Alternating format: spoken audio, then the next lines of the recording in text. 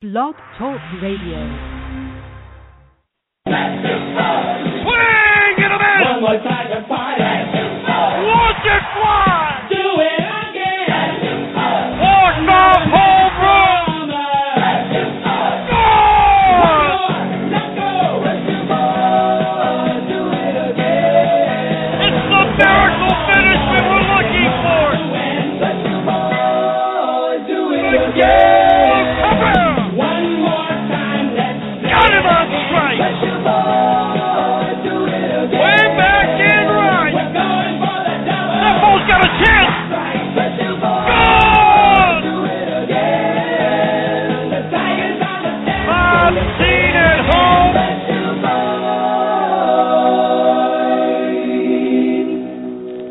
Well, what an introduction. Good morning and welcome to the Bless You Boys podcast for December the 20th, 2014.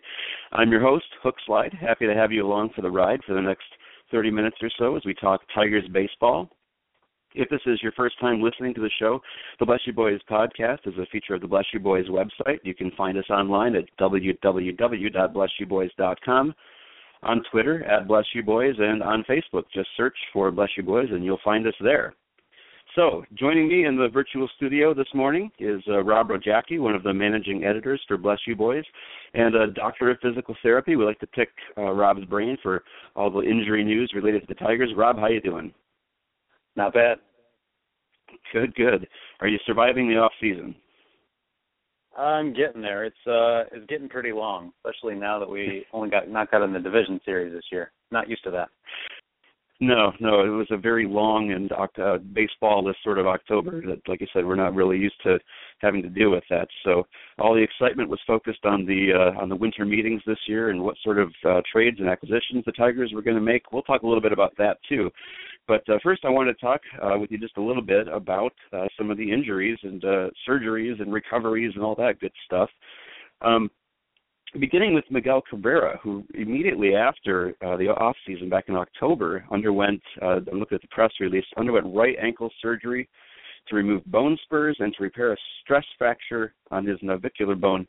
Rob, what can you tell us about what those terms even mean? Well, the bone spurs are just, they may be calcium deposits or formations of bone in areas that they really shouldn't be. You can think of it just kind of like little pieces of bone floating around in the ankle joint. And pretty much any time you move or put weight through it, depending on where those are exactly, that can cause, a decent amount of pain. And I remember reading an interview that Dave Dombrowski did during the winter meetings. Actually, I take it back, it was an interview on MLB Network that I was watching. And he had said that, the doctors had removed 7 or 8 pretty sizable bone chips from his ankle. So sounds like there was a lot of damage going on in there. And what does that relate to in terms of the stress fracture? Where is the navicular bone anyway? The navicular bone is the bone that supports the arch of the foot. You've got several bones in the foot. If you can think about it kind of like the big Jenga puzzle, and the navicular is the navicular is the one you pull out and the entire tower topples over. It's a very important bone in the foot, and anytime you have a stress fracture, it's usually on that navicular bone because it supports so much of your weight, and it's such an important bone in the foot. Okay. So that gives us a little bit better of understanding, medically speaking, what's going on there. Now, the question, of course, is, what does that mean in terms of the baseball world? When we think about Miguel Cabrera, being such an important key part of that lineup, I've got to imagine that if he's got issues with his foot, that's going to reflect in some way in terms of the power in his swing. Absolutely, especially with it being in that right foot there. He's really having to plant and drive off of that foot whenever he's swinging the bat. And I imagine that pretty much every swing he took was probably fairly painful. I know we saw instances of him last year, really only standing on one foot when he was swinging and still hitting the ball out of the ballpark. So it's very impressive that he was able to do that. And to be able to play through a stress fracture in that foot for, a month or more of the season is just phenomenal. So is this the sort of thing that you think he's going to be struggling with it well into the season, to June, July, maybe even into August? Will we see Miguel Cabrera finally at 100%? earlier in the off season, I actually wrote a piece that I was very concerned about his recovery. The team had said that Cabrera would be reevaluated in January after having the surgery. With a stress fracture like that, they're offloading his foot. You saw him around on that scooter, for 6 weeks or more, and then finally getting him back to doing any sort of weight bearing, putting weight through that foot, starting to walk again. But then, a week or two ago, he tweets out a picture of him doing some exercises. Now, granted, he wasn't putting weight through that right foot, but he had the boot off. He was wearing a normal shoe. So that really kind of made me a bit more optimistic about his recovery. It's tough to say where exactly he's going to be at. We're basing all of this on one picture that was probably carefully selected out of, a number of different things he's been doing out of his rehab. So it's tough to say where exactly he would be, but based on what we can see from that and just kind of knowing how this process goes, being able to wear just a normal shoe, not having the boot on, 6 or 8 weeks after surgery or whatever it was exactly, is a pretty good sign. So we'll see exactly how he looks during spring training and how much he's really doing. But so far, I'm pretty optimistic that we'll get, a healthy Mickey heading into the season. So you're optimistic that he'll be there for spring training? Yeah, he may not be doing everything right at the start, but I think that he will, be pretty close to doing everything, taking batting practice, playing in the field, maybe not doing too much base running. We'll see about that. But pretty early on, I think he should be doing everything he needs to do on a daily basis. Okay, good. If you're just tuning in, we're talking with Rob Rogacki here at BlessYouBoys.com on the Bless You Boys podcast. Rob, let's move on to Bruce Rondon, another member of the Tigers, who went through injury surgery. This was last year when he had Tommy John surgery and missed the entire 2014 season. Now, I know we've seen recently in the news, Dave Dombrowski says that he's pretty well content with the way the bullpen is shaking out for 2015, but he expects Bruce Rondon to be a key contributor to that bullpen. And so I guess my question is, when we look at what happened with Joel Hanrahan last year, he was about a year removed from his own Tommy John surgery when the Tigers signed him early last summer, but he never really was able to rehab enough to be a contributor. Are we looking at a similar situation with Bruce Rondon? Should the Tigers really be counting on him at all in 2015?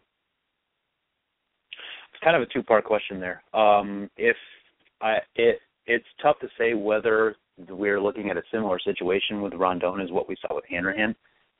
People will say that they have Tommy John surgery down to a science, but the recovery from that is still pretty variable. You've got Hanrahan, who is basically 2 years removed from pitching. That's kind of an extreme case. But then you've also got cases where guys have come back in 11 and 12 months and, pitched fairly well. So the recovery time there it's still pretty variable. And it's tough to say where exactly Rondon is at that point. The Tigers will have a lot better idea of where he's at than I will. So we'll see kind of what he's doing during spring training, if he's pitching right away, if he's throwing, what his velocity looks like when we finally get them on TV. It'll be interesting to see where all of that is from his standpoint. Now, as to whether the Tigers should be relying on him, I would like to see them err out the side of caution. I don't necessarily think they need to go out and sign another high-priced guy. You've got a couple, decent options in the bullpen. Al Albuquerque can, according to Brad Ausmus, sometimes pitch the seventh inning, so that should be nice to see if he can get in there. You got a couple other options. I'm intrigued a little bit by Alex Wilson, who they just got from the Red Sox. And if you can get Josh Zeid, the guy that picked up from Houston, on track, that could be a nice little piece for them as well. In terms of the recovery time from Tommy John, I know you said it's kind of a variable situation. Just give us a little bit of insight in terms of, does age play into that at all? Is it easier for a younger guy like Rondon to snap back faster? Yeah, I would say that it's easier for a younger guy to bounce back a little bit, just from purely a tissue healing and age standpoint. A guy in his 20s is going to heal a little bit quicker than a guy in his 30s. Any weekend warrior who's gone out and played flag football or anything like that will be able to tell you the same thing. It's really kind of the same idea as that Rondon, being 23, 24 years old, is probably going to have a better chance of, pitching closer to that 12-month mark than Hanrahan was in his 30s. So there is much yet to be revealed at spring training this year. I think we'll all be watching with eager anticipation to see how that works out, both for Rondon and for Miguel Cabrera. Rob, let's move on to talk a little bit about the big news, I guess, in the last couple of weeks after the winter meetings. The Tigers did make some pretty big moves in terms of trading away starting pitcher Rick Porcello to the Boston Red Sox in exchange for Yoenis Cespedes, of all people, to fill that spot in the outfield vacated by Torrey Hunter. And as you mentioned, they also picked up Alex Wilson and was it Gabe Spire, right? I believe it was a minor leaguer that they picked up. So, and in addition to the Red Sox trade, they also traded off shortstop Eugenio Suarez and prospect Jonathan Crawford to the Cincinnati Reds for starting pitcher Alfredo Simon. So I wanted to kind of dive into those trades just a little bit. Let's start with the Red Sox trade.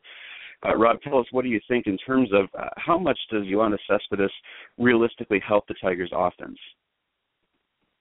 It's tough to say. He wasn't the greatest hitter last year. The last couple of years, I think he's been kind of just a league average hitter or slightly better. The power is definitely great. He's able to hit, 20, 25 home runs a year. But that low batting average and low on-base percentage kind of limits his overall effectiveness. He's a guy that can definitely slot into the middle of the order, but I think they have a little bit more of a need for a guy that can get on base in front of their bigger bats. But I'm also a little wary of trusting J.D. Martinez in the fifth spot again this year. We'll see what he gives us again. So adding Cespedes, I think, is kind of an insurance policy for him more so than, just left field in general. Right. In terms of the offensive production from Cespedes, I put it out on Twitter a little while back, and I took a little bit of heat for saying so, but to me his numbers offensively look very, very similar to Torrey Hunter, maybe a little more power than Hunter showed last year, but also a little less what we'll call plate discipline, like you said, not getting on base as much, striking out a little more often than Torrey Hunter. I mean, is that an adequate comparison? And, of course, I'm not talking about defense. I'm talking about the offense. I think it's a fairly adequate comparison. I know Hunter had a little bit better numbers than Cespedes last year, particularly with the batting average. But Cespedes actually had a higher walk rate, which I found surprising. Hunter barely walked at all when he was here with the Tigers. I'm looking it up now, and he didn't even walk 50 times in 2 years with the Tigers. So that's a pretty significant significantly low walk rate from him. So we'll see what Cespedes can give us. If he can get 270, 280, that even with a middling walk rate there, he should be able to hold his own with an on-base percentage and let the power shine through. But, of course, now the big uptick is in the defensive area because it looks like, according to the numbers at least, Cespedes is a huge improvement over Torrey Hunter. Is that correct? Yeah, that's correct. You look at Cespedes' defensive numbers overall, and they're not too impressive for his career. But if you look closer, in 2012 and 2013, the A's had him playing, a decent amount of center field, and he wasn't too great out there. But in the corner, he's actually a pretty good defender. He's got decent range. He's got that incredible arm that we've seen highlight after highlight of. He'll misplay a ball or two every now and then. But with the range and the arm, I think that makes up for a lot of deficiencies in his ability to judge a ball off the bat.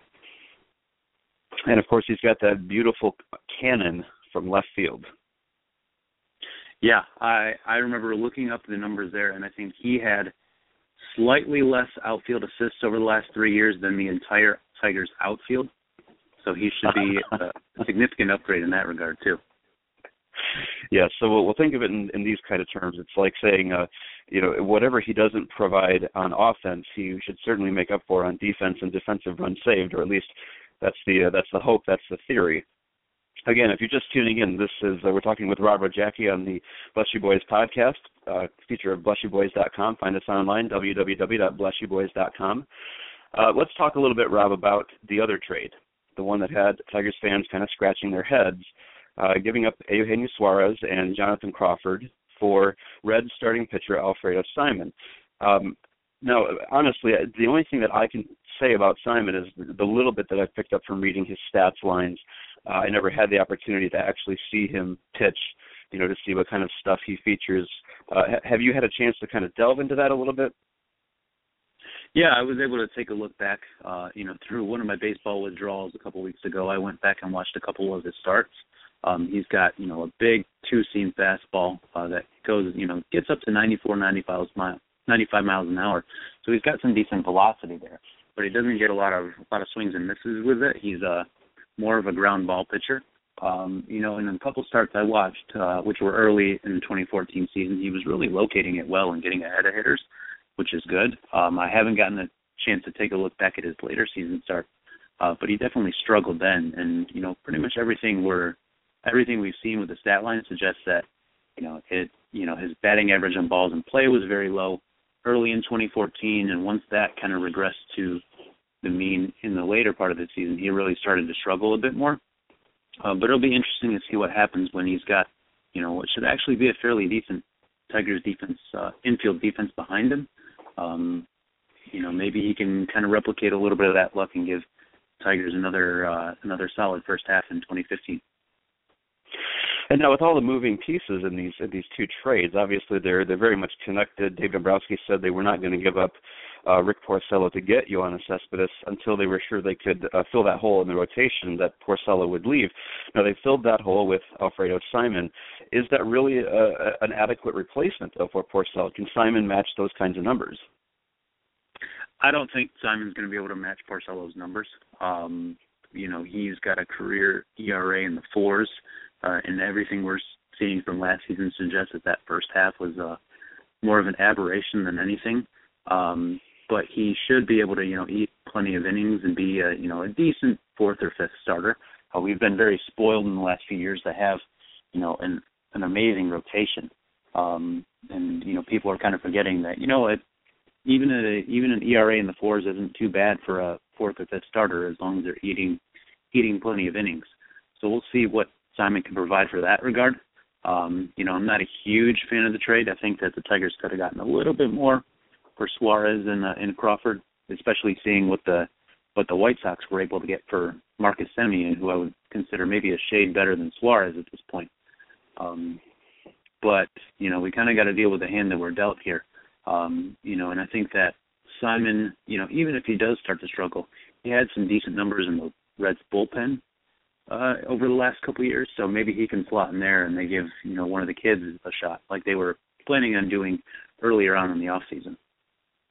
Right, and included in that mix was Robbie Ray, which brings us to our next topic because Robbie Ray is no longer with the organization. He was moved over to the Diamondbacks in a 3-way trade that saw the Tigers pick up Shane Green. And again, here's a player that I haven't had a chance myself to really, focus on too much to see pitch, even to look at the stat lines. But I was able to watch some clips of a game that he pitched, I think it was last year or the year before, seemed to feature some pretty nasty stuff, especially a slider that just seemed to really bob and weave and move, and he got a lot of swings and misses. And the question, that came to my mind, Rob, was, is this the guy that could be the next Rick Porcello in terms of being a young starter with a lot of ground ball stuff? People are kind of down on Shane Green's minor league numbers, but, he had a very good short stretch with the Yankees when he was finally called up in 2014. He's definitely a little bit older than your normal prospect. He's already 26 years old at this point, so he's not, 3 years old. But I remember watching the game he pitched against the Tigers this year where he threw 8 shutout innings, and I came away from that very impressed. This was even well before he was even on the Tigers' radar as a potential starter for our team. I was very impressed with how he was able to locate the ball down in the strike zone. Even if, hitters are able to go down and get that pitch, they're not going to do as much with it as, someone who leaves the ball up too much. So I'm really impressed with his sinker-slider combo that he's going to be using down there. And I'm hoping to take a look back at some of his starts and see what he can get out of that changeup as well, because he struggled a little bit against left-handed hitters last year. But if he can develop that changeup, and that's something that Jeff Jones has done with other pitchers on the staff, Anibal Sanchez, David Price, both saw big increases in their changeup usage when they got to Detroit. So if Green can develop that, I think he could be a pretty good starter for the Tigers. Yeah, definitely something to watch for in 2015. I'm most eager, I think, to see how Shane Green shakes out in the lineup, maybe more than any of the other subjects we've talked about. That's the one thing I'm looking forward to in 2015. Now, before we leave the topics of the trades, you did bring up just a few moments ago the fact that the Tigers picked up Alex Wilson in that Red Sox deal for Cespedes and Porcello. What can you tell us about Alex Wilson? I haven't had a chance to look too much into what Wilson features, but I do know that he's not the prototypical Dave Dabrowski hard-throwing right-hander. His fastball, sits at 93, even 94 miles an hour, but it's not the 97, 98 that they like to get from other guys. He also has a slider and a cutter. I'm actually looking at his page on Brooks Baseball right now, so I'm not too familiar with what he features, but I know that he struggled a lot in 2013 and then pitched pretty well on a small sample in 2014. So he's kind of a mystery at this point, but I think a little bit less of a mystery than some of the other guys we have floating around the minor leagues. All right, talking with Rob Rogacki from BlessYouBoys.com here on the Bless You Boys podcast. We're just about out of time, Rob, but I wanted to touch on one other subject, and that is Bovada out of Las Vegas just recently released the World Series odds that they're looking forward to 2015, and the Tigers appear to be in a three-way tie for fourth place on that list. They're listed at 12-1 odds, and funnily enough, they were listed at 10-1 before the winter meetings and the moves that Dombrowski made, so they lost a little bit after that. And the usual suspects are near the top of the list: the Dodgers, the Red Sox, the Nationals. It's not the greatest spot for the Tigers to be, but then again, they are way, way ahead of their divisional rivals, like the White Sox and Royals, who are both listed at 25-1 odds. So I guess the question is, are we looking at probably another divisional title for the Tigers in 2015?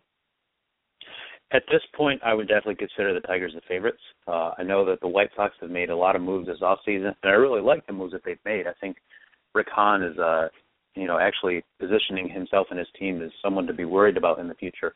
But I think that they're still a little ways away. They've got, a solid starting rotation, or at least top of the rotation in Chris Sale, Jeff Samardzija, and Jose Quintana. But, the back of that rotation was brutal, just brutally awful in 2014. And they traded away a guy in Chris Bassett in that Samardzija deal, who I thought would have been, a decent, fourth or fifth starter for them going forward.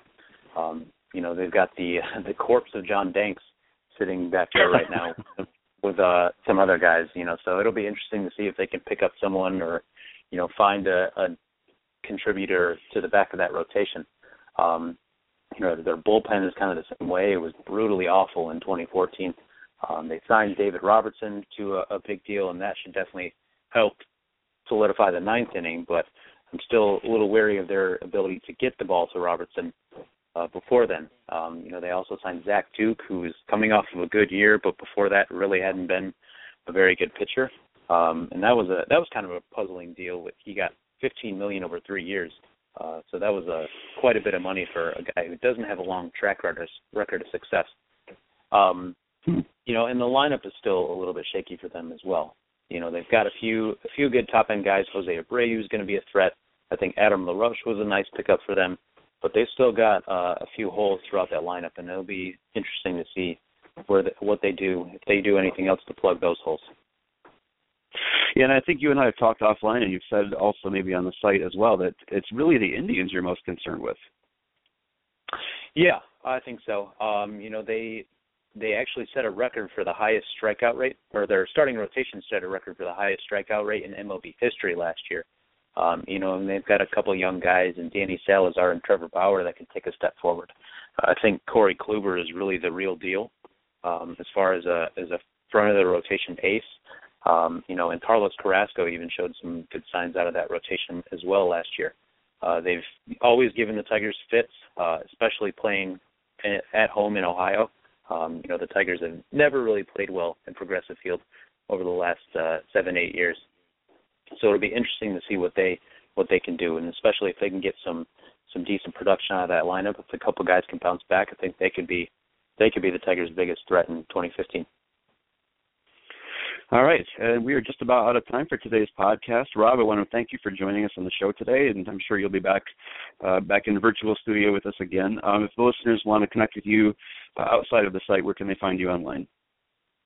Well, obviously, I'm on our site, www.blessyouboys.com. My Twitter handle is @BYBRob, and I'm also primarily handling the Bless You Boys Twitter account as well. So any of those spots, you'll be able to find and interact with me. Yes, Rob is all over Twitter right now, so pretty much any handle you reach out to on Twitter, you probably find Rob behind it in some way, shape, or form. So thanks again for joining us, Rob, and for all you listeners out there, this is going to be kind of going forward, the format we're looking at, going to try and do more live shows and be able to interact with callers on the fly, and hopefully we'll see you back here again, 10 o'clock on Saturday next week, although it is the Christmas season. So if we happen to miss out on that, from all of us at BlessYouBoys.com, we want to wish you a Merry Christmas and a very happy Tigers New Year. So from all of us at Bless You Boys, take care